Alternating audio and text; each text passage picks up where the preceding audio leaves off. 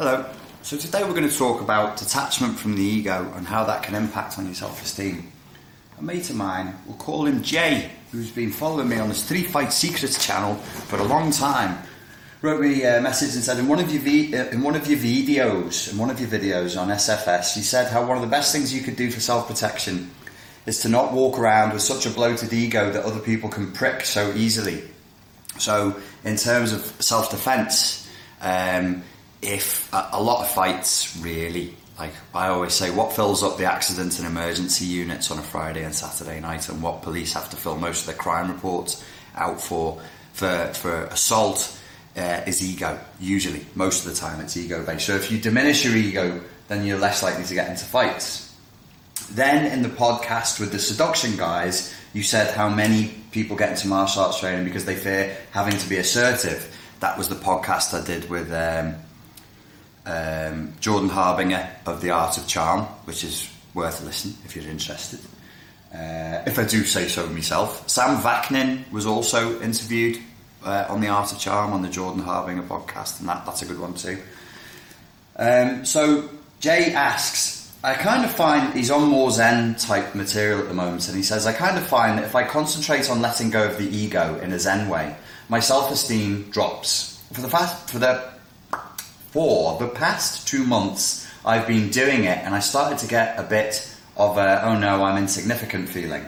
Is this something you could address? I know I'm insignificant in the big scheme of things, but I find that whilst letting go of the attachment to the ego, status, etc., it makes total sense, it also screws with my self-esteem. That's not great, because that means your self-esteem is rooted in your status. So your sense of self-esteem is a funny one. The ego is a funny one. Detachment from the ego is a funny one. Now, when I say they're funny, they're not funny, ha. They can all be a bit of a red herring, like the concept of happiness. You know how it's well known this now, but it caused a bit of a stir when it first came out because it was so counterintuitive an idea. People started saying if you go straight for happiness, you'll never hit it. Happiness is kind of a byproduct of doing what you want to do.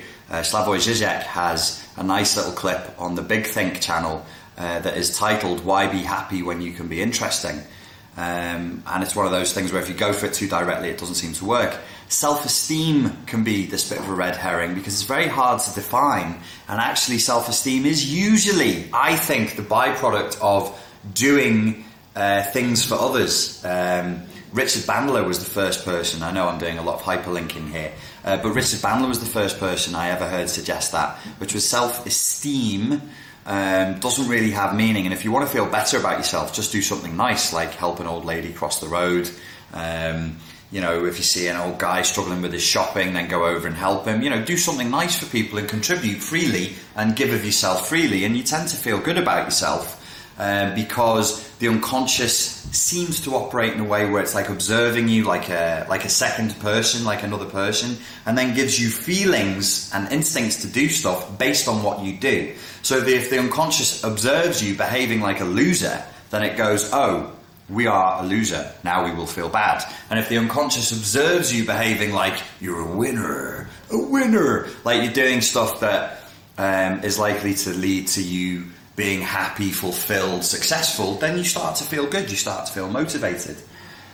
So self-esteem is a dodgy one, can be a bit of a red herring. And then you've got this letting go of attachment to the ego. Well, which ego are we talking about here? I mean, in the Zen tradition, that's all rooted in the East. But the word ego is Greek, I think. Let me just double check that. And it refers to the self. So I think I'm right in saying this, via our model of current linguistics, it was Freud who started talking about the ego first and popularized it, and he wasn't using it in the derogatory sense that those coming from an Eastern philosophical template are.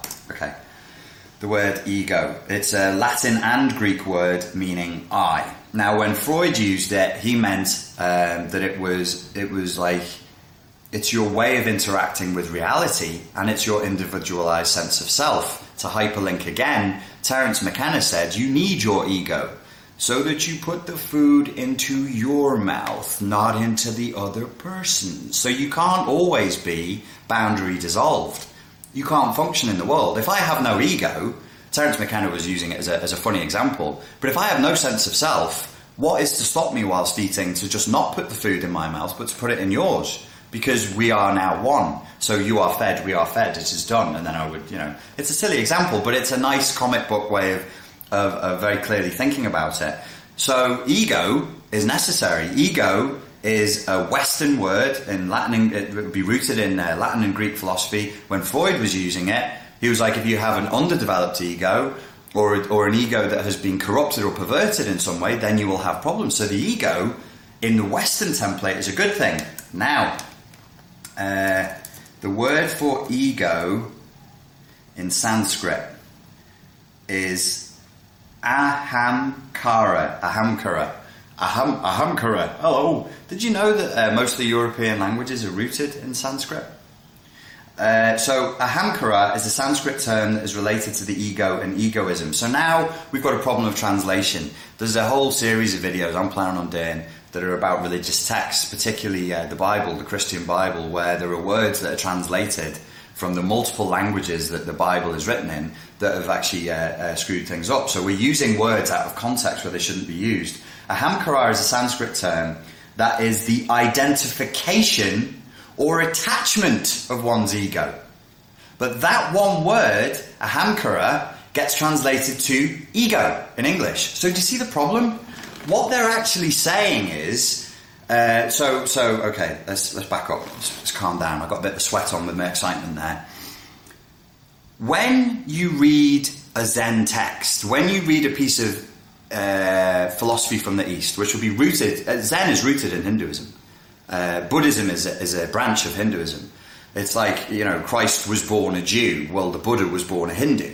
So it's all rooted in Hinduism. It's very, very old. 3,000-year-old Vedic philosophy, where aham, the ahamkara, aham refers to the concept of the self, and kara refers to the concept of any created thing or to do.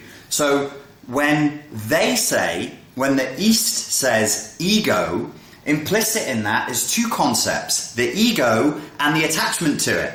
So when they say detach from the ego, they're saying detach from ahamkara, which sounds great in a Scouse accent. Ahamkara, what you need to do, lads, is you need to detach from your attachment to the self. So it's not the self. So it's not the ego. They don't say destroy the ego, because if you destroy the ego, we can destroy your ego. We'll just give you a small incision in the prefrontal lobes and use you as a hat stand, because you won't have a sense of self anymore. That's actually very easy to do. It's called a lobotomy. A frontal lobotomy is a destruction of the ego. You will have no sense of self anymore. So that's really easy to do. If that solved all your problems, you could probably do it at home. Just take a chisel and just bang it with a hammer and I've got no ego left.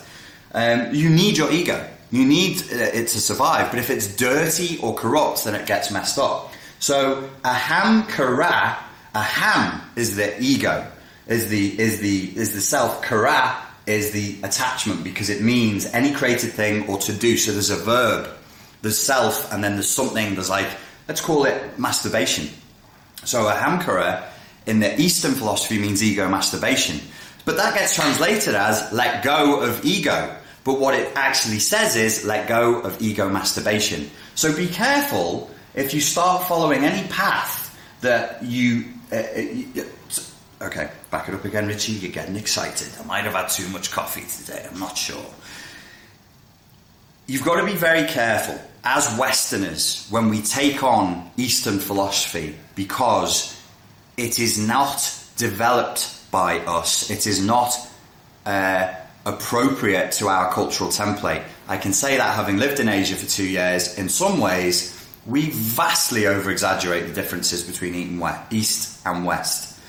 But in other ways, we vastly underestimate it. For one thing, you've got to remember, culture here is very old. India is very, very old. China is very, very old. England is very, very new. America, even newer than... Americans look at England and go, oh, it's ancient, you have buildings and castles that are 800 years old. Indians look at that and laugh. Cambodians would look at that and laugh. Oh, 800 years old. It's old, old, old. So there's much more, just the weight of history is here. And some people say that they can feel it. Like if you come to a country like Malaysia, some people will say they feel the weight of the country in the air. I'm not sure. I mean, I think it's easy for the mind to get impressed, and I try to stay away from impressions like that if I can, because it screws with my critical thinking. But for all Westerners, I would say really immersion in Zen is a bad idea. Now, I started out in the Zen tradition, and it did help me in some ways, but it can also... I was discussing this with a client just yesterday. She's a good therapist and has a good background in spirituality, and particularly in Buddhism. She didn't go the Zen route, which was the one I went because of martial arts. In martial arts, they tend to give you Zen because it was the preferred school of philosophy of the people who were promoting the martial way, the samurai. And also there is a similar thing in China, which is the root of the Zen tradition. It's it's like a soldier's way of doing spirituality. So it's very assertive, it's very stripped, and it's very about the moment and your ability to take action decisively with one thought and one thought only. So again, is it really appropriate for, middle class, housewives or bankers or accountants or, whatever? Probably not. It's not designed for you. The system is context specific. As time has gone by, and as I went through my process of being a martial arts instructor and developing my own martial arts system that was rooted in psychology, by the end I came to the conclusion that everything is context specific. So alone, if we just take the context of the language here, we can deconstruct how this desire to be detached from the ego can be a little bit of a mistake. I'm rambling here a little bit, sorry about that. So I would say be very, very skeptical with all Eastern tradition material and anybody who's feeding it to you. Make sure they really understand what they're doing. Be very skeptical of anything that encourages you to just let go of the ego. But one more thing I noticed here, mate, and this applies for everybody, is if by detaching from your sense of self and your status, you mentioned particularly, that your self-esteem goes down, then that suggests your self-esteem is rooted in external things. So hereby I go back around the houses and I'm going to sound like your typical... there's a gale force wind that has picked up in the last 2 minutes of me talking. A storm it's gone from bright blue skies to a storm. Now things are falling over. My goodness me, this is exciting. I'm going to have to wrap this up because that wind noise is going to get annoying.